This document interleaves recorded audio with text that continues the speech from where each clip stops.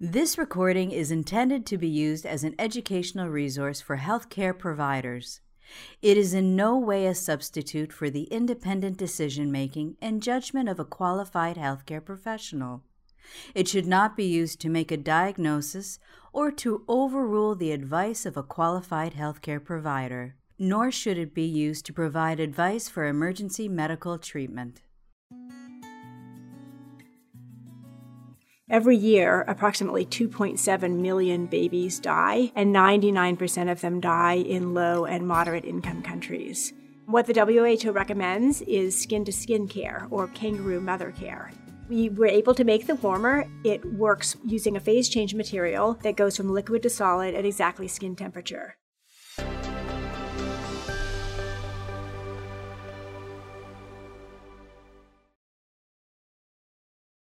Welcome to the Open Pediatrics World Shared Practice Forum on Global Health.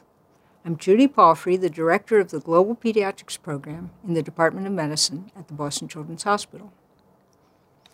Today we are bringing you another program in our series on common global health topics. We'll be focusing today on newborn health. We'll be looking at why there are so many deaths that still occur in low-resource settings, despite the fact that we know how to prevent them. Our expert today is Dr. Ann Hansen.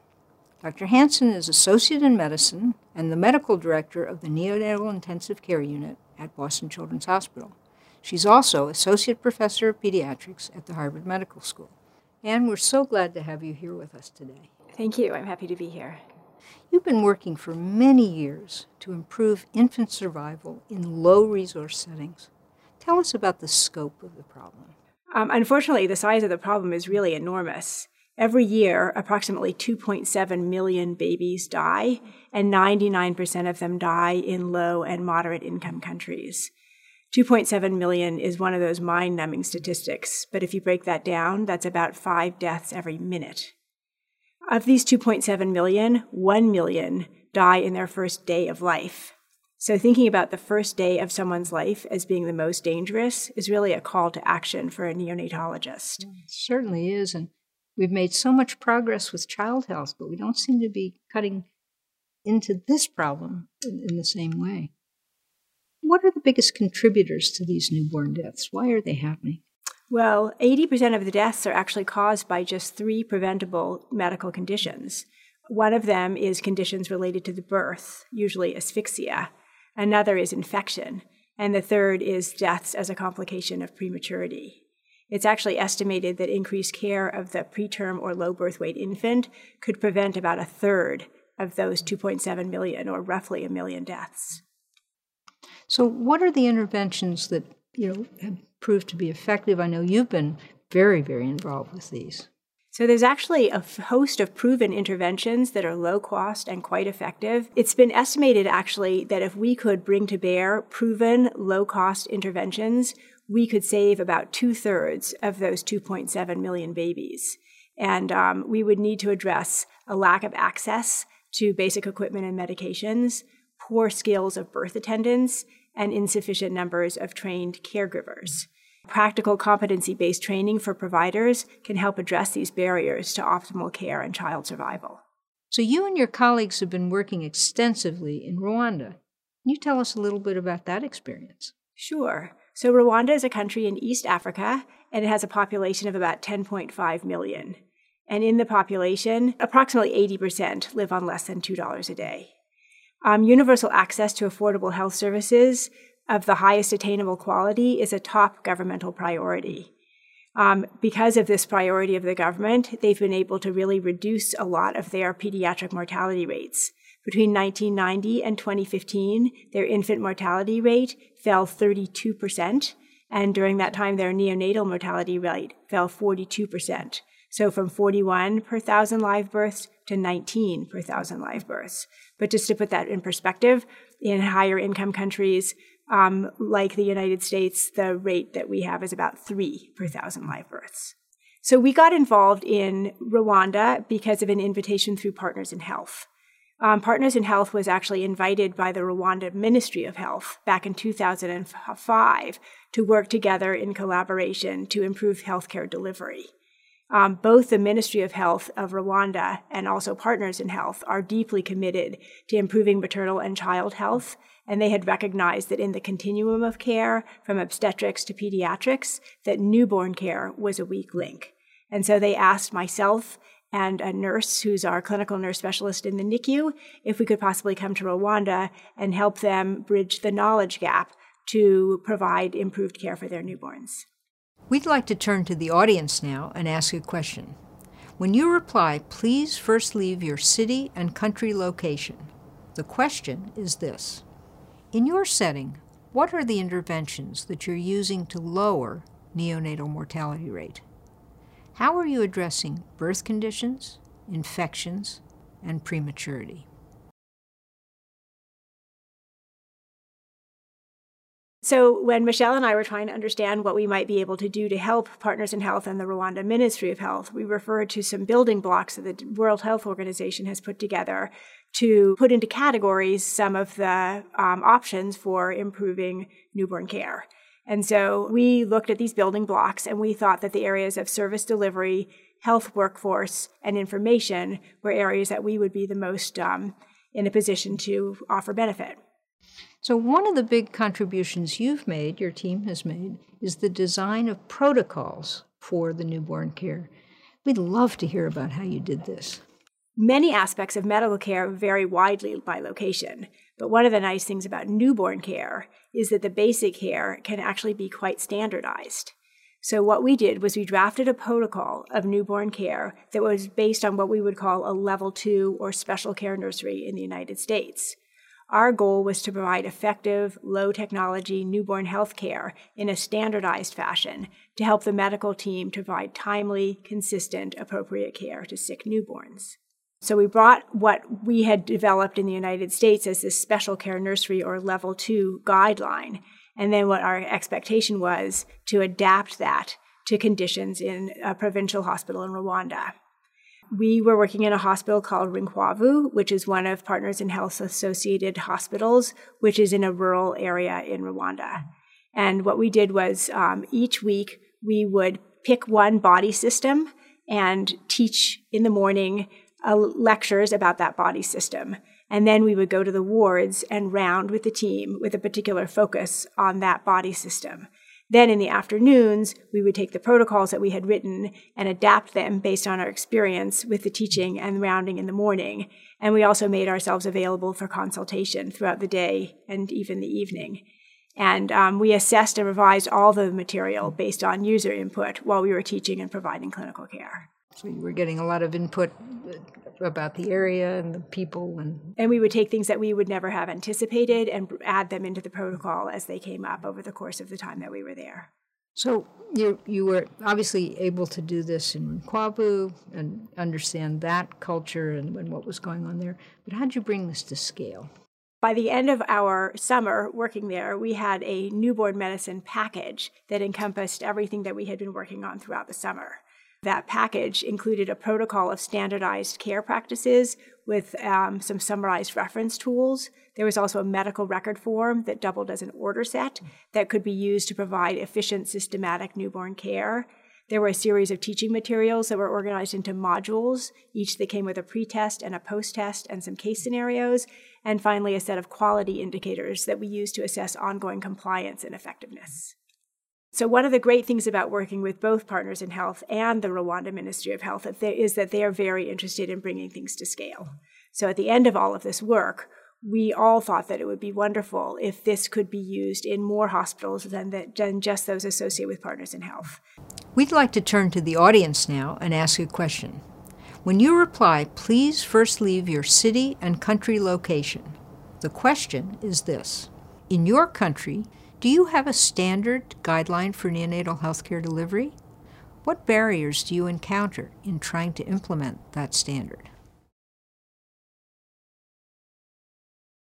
We presented the material to the Rwanda Pediatric Association, and they helped adopt it to a format that they all agreed upon, and then it was accepted as the national standards for newborn care. Well, congratulations, because that is a major. Thank you. We were so excited and really pleased. I know you've done some other work with things like CPAP and had protocols created for that. Yeah, so when we came back, we decided that since we had now had these protocols accepted as their national standards, that our own commitment to working in Rwanda was going to be more long-term than we might have thought when we got started.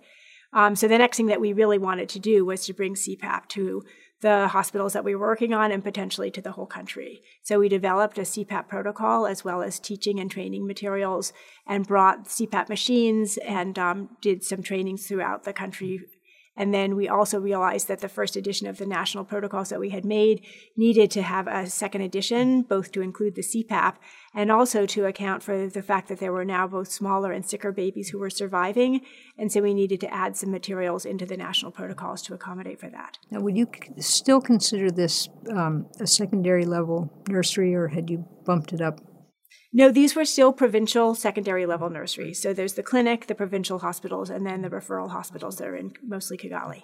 So we published the second version of the national protocols in 2014. And this time we really wanted to be able to provide a national training on the protocols rather than just have the protocols issued as books to people, because we felt like a huge amount of the value of the protocols was the training.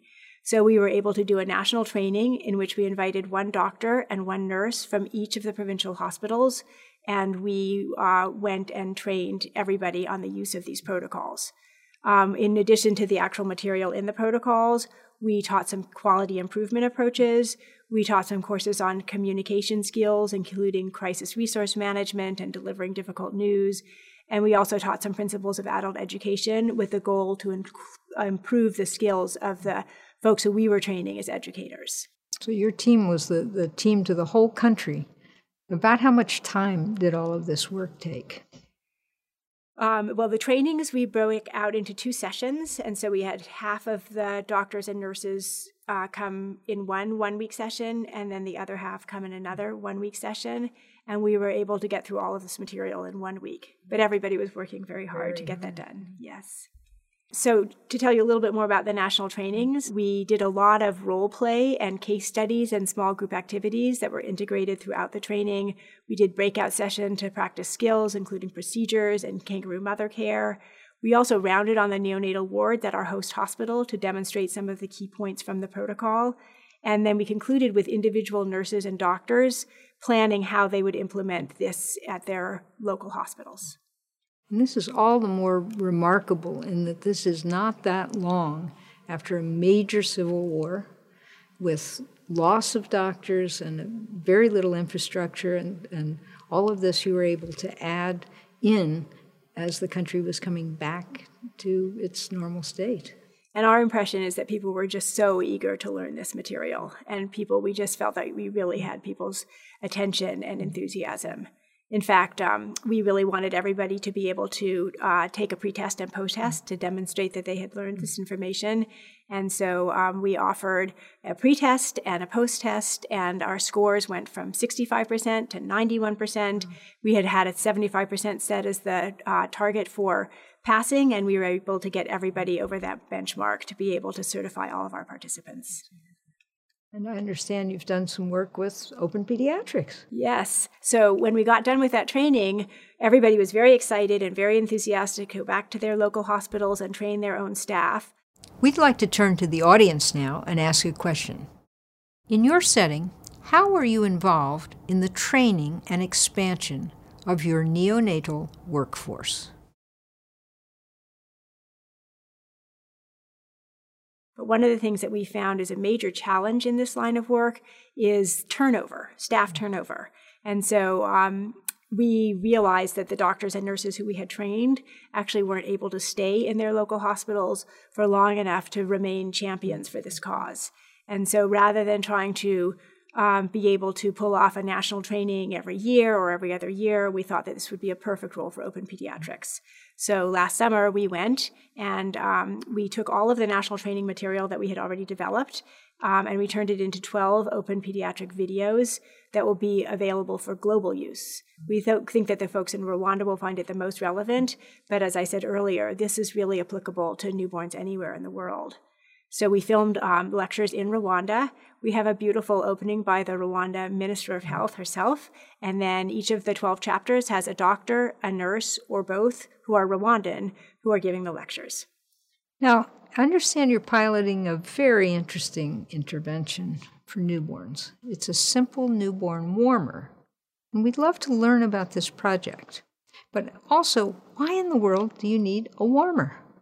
So it may surprise people that even in sub-Saharan Africa, where to us it feels very warm, babies have significant morbidity and mortality from hypothermia. Low birth weight babies have a much higher surface area to body mass ratio than older children or grown-ups. They also have a limited ability to engage in vasoconstriction to prevent heat loss. They have less brown fat, which is critical for non-shivering thermoregulation. And also some practices like early bathing can enable them to get quite cold. So though it is surprising to many people, hypothermia is a major cause of morbidity and mortality, even in quite warm countries. But you're doing something about it. Tell us what you're doing. Yes. So thermoregulation is critical in the care of all newborns, and especially those who are born preterm, low birth weight, or ill. And the ability to recognize and treat neonatal hypothermia is estimated to avert up to 40% of neonatal deaths, really a shocking number. Beyond survival, providing adequate warmth decreases metabolic demand and promotes nutrition and weight gain, which are all critical for normal neurodevelopment. The current options are quite limited. What the WHO recommends is skin-to-skin care, or people call that kangaroo mother care. Kangaroo mother care is fantastic, and everybody is trying to implement it and teach it and train it and do it, but it does have a couple of limitations. When babies are very small, sometimes kangaroo mother care does not provide enough heat transfer to keep a small newborn baby warm, and so that baby needs additional heat. If a mother has twins or higher order multiples, it becomes increasingly unfeasible for her to keep all of her babies warm just with her own body. If the mother tragically dies during childbirth, or if she is ill or the infant is ill after birth, the positioning for kangaroo mother care can be quite difficult to take care of either the mother or the newborn. And finally, mothers need to attend to other activities such as bathing or cooking over a hot fire or taking care of their other children. So it can be very difficult for them to do kangaroo mother care 24 hours a day, 7 days a week for what can actually be months before their baby is large enough to be able to maintain their heat without external heat source. So you've come up with an alternative. Yes. Well, I should also tell you that when I was in Rwanda, one of the things that we really struggled with was teaching the use of warming tables and incubators. So both of those pieces of equipment are very expensive. They require a constant source of electricity. They're actually quite difficult to use accurately, and they can cause hypothermia and hyperthermia, both of which are really unhealthy. They're very difficult to clean, and so we worry about causing iatrogenic infection related to poor infection control. And also when they break, they can be extremely difficult to fix, and we often saw them just turning into very expensive coffee tables. The other thing that people use is just makeshift solutions, which we resorted to often. The most common thing is to take a hot water bottle or medical gloves and fill them with hot water. And this can cause really terrible burns because even when the water feels not at all warm to us, it can cause burns when directly in contact with preterm baby's skin. So what we decided to do was to see if we could make a non-electric infant warmer that would be inexpensive, easy to use, easy to clean, and intuitive that would not require an enormous amount of training to use correctly. We wanted to make sure that it could be used many times. Our goal currently is to have it be used close to 1,000 times so that the cost becomes essentially free. And we were hoping that it could be simple enough to be manufactured locally to potentially drive economic advantages in a local population. So we decided that we wanted to design an infant warmer that would address the needs of the population that we were working within. So we partnered with Lawrence Berkeley Lab, And we worked with them with the goals to create an infant warmer that did not require a constant electricity source, that would mimic skin-to-skin care, that would have hot water as a heat source, that could last approximately 6 hours, that could be used hundreds of times, that would be safe, not cause any burns, that would be easy to use and clean, and have the potential for local manufacturing. We thought that this could be used as an alternative to kangaroo mother care when the mother was not available, that it could be used in addition to kangaroo mother care when she was not able to provide enough heat on her own, that it could be used during neonatal resuscitation instead of laying a baby on a cold table, that it could be used on transport when babies need to be brought from a clinic to a provincial hospital or a provincial hospital to a major referral hospital, and that it could even potentially be used for babies when they were going home in Rwanda, or in some countries that have home births, that it could be used by midwives in the home setting. So tell us a little bit about how you're studying this. So we were able to make the warmer. It's modeled after a heating pad, and it works by using a phase change material that goes from liquid to solid at exactly skin temperature. So essentially it is skin to skin, but it can be used without the mother necessarily having to be there, or, as I said, as an additional amount of heat source to complement kangaroo mother care. We were very excited to be able to assess the infant warmer's performance in the hospital and health center setting in rural Rwanda. We conducted a 2-phase pilot study with 102 uses in the rural district hospital setting and another 102 uses in the rural health center setting. Eligibility for participating in the pilot study was either hypothermia or risk of hypothermia on the basis of being low birth weight or preterm. From what you said before, it doesn't sound like it would take very long to get a sample since there's so many babies that are cold. You're correct. And we had mothers lining up to be in the study because they were so excited to be able to have a chance, actually, to be sure that their babies would be safe and warm while they went to attend to some of the other things that they obviously needed to take care of. We assessed safety by looking at incidents of hyperthermia as well as other adverse events such as rashes or burns. Of our 204 uses, only 7 patients experienced hyperthermia. And of note, 5 of those patients, the temperature was only 37.6 degrees, so just a little bit over what we would consider to be a normal temperature range.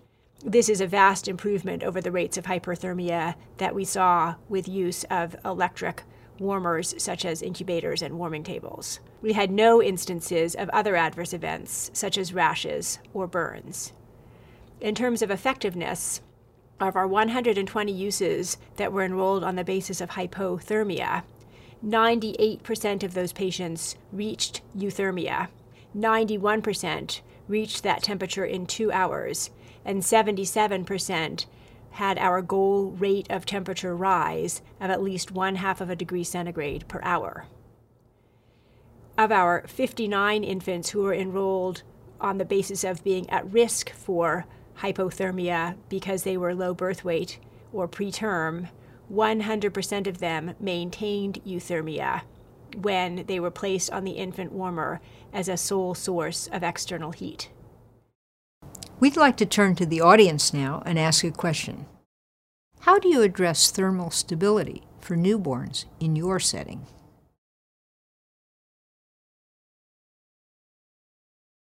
We were also interested in the usability of the warmer and did audits of the nurses in their preparation, use, and cleaning of the warmer, and found that in all 204 uses, the nurses prepared, used, and cleaned the warmer appropriately. Finally, we were very interested in the user experience of the warmer in terms of both the nurses and the caregivers, and therefore we conducted a semi-structured qualitative interview of nurses and caregivers who had used the warmer, and we received overwhelmingly positive responses regarding the role of the warmer, both to complement skin to skin and as a standalone heat source for infants in rural Rwanda. Is there any chance we could see one of these warmers? I did bring a warmer, and I would be happy to prepare it and show everybody how it works. So now I'm going to demonstrate how to use the infant warmer. So this is the thermos. Take the top off, And then you prepare 1.7 liters of boiling water. And this can be prepared with the standard tea kettle if you have electricity, and otherwise any way that a human society boils water, with coal or wood or however, is perfectly fine. And you pour the 1.7 liters into the thermos just to this fill line, which you can see here. Then you take the infant warmer, and this is the phase change material, which is in the solid phase right now. So it is white and it is hard. Roll the warmer up and add it to the boiling water and put the top on. Then you wait approximately half an hour for the phase change wax to melt. After half an hour, take the top off and the mattress wax will be melted. And you can tell that it's melted because the phase change material is now liquid and it's clear and it's soft. You dry it off with a towel.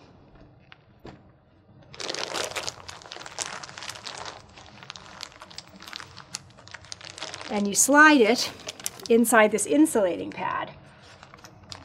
And you want to make it so that this little color indicator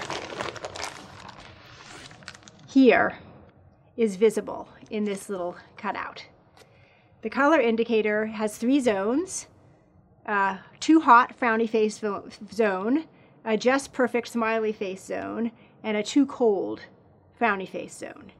And it takes approximately 5 minutes to 10 minutes for the warmer to cool down to the just right smiley face zone.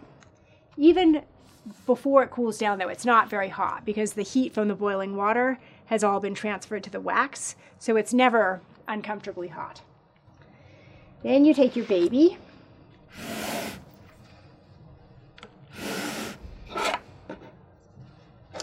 and you put on a hat.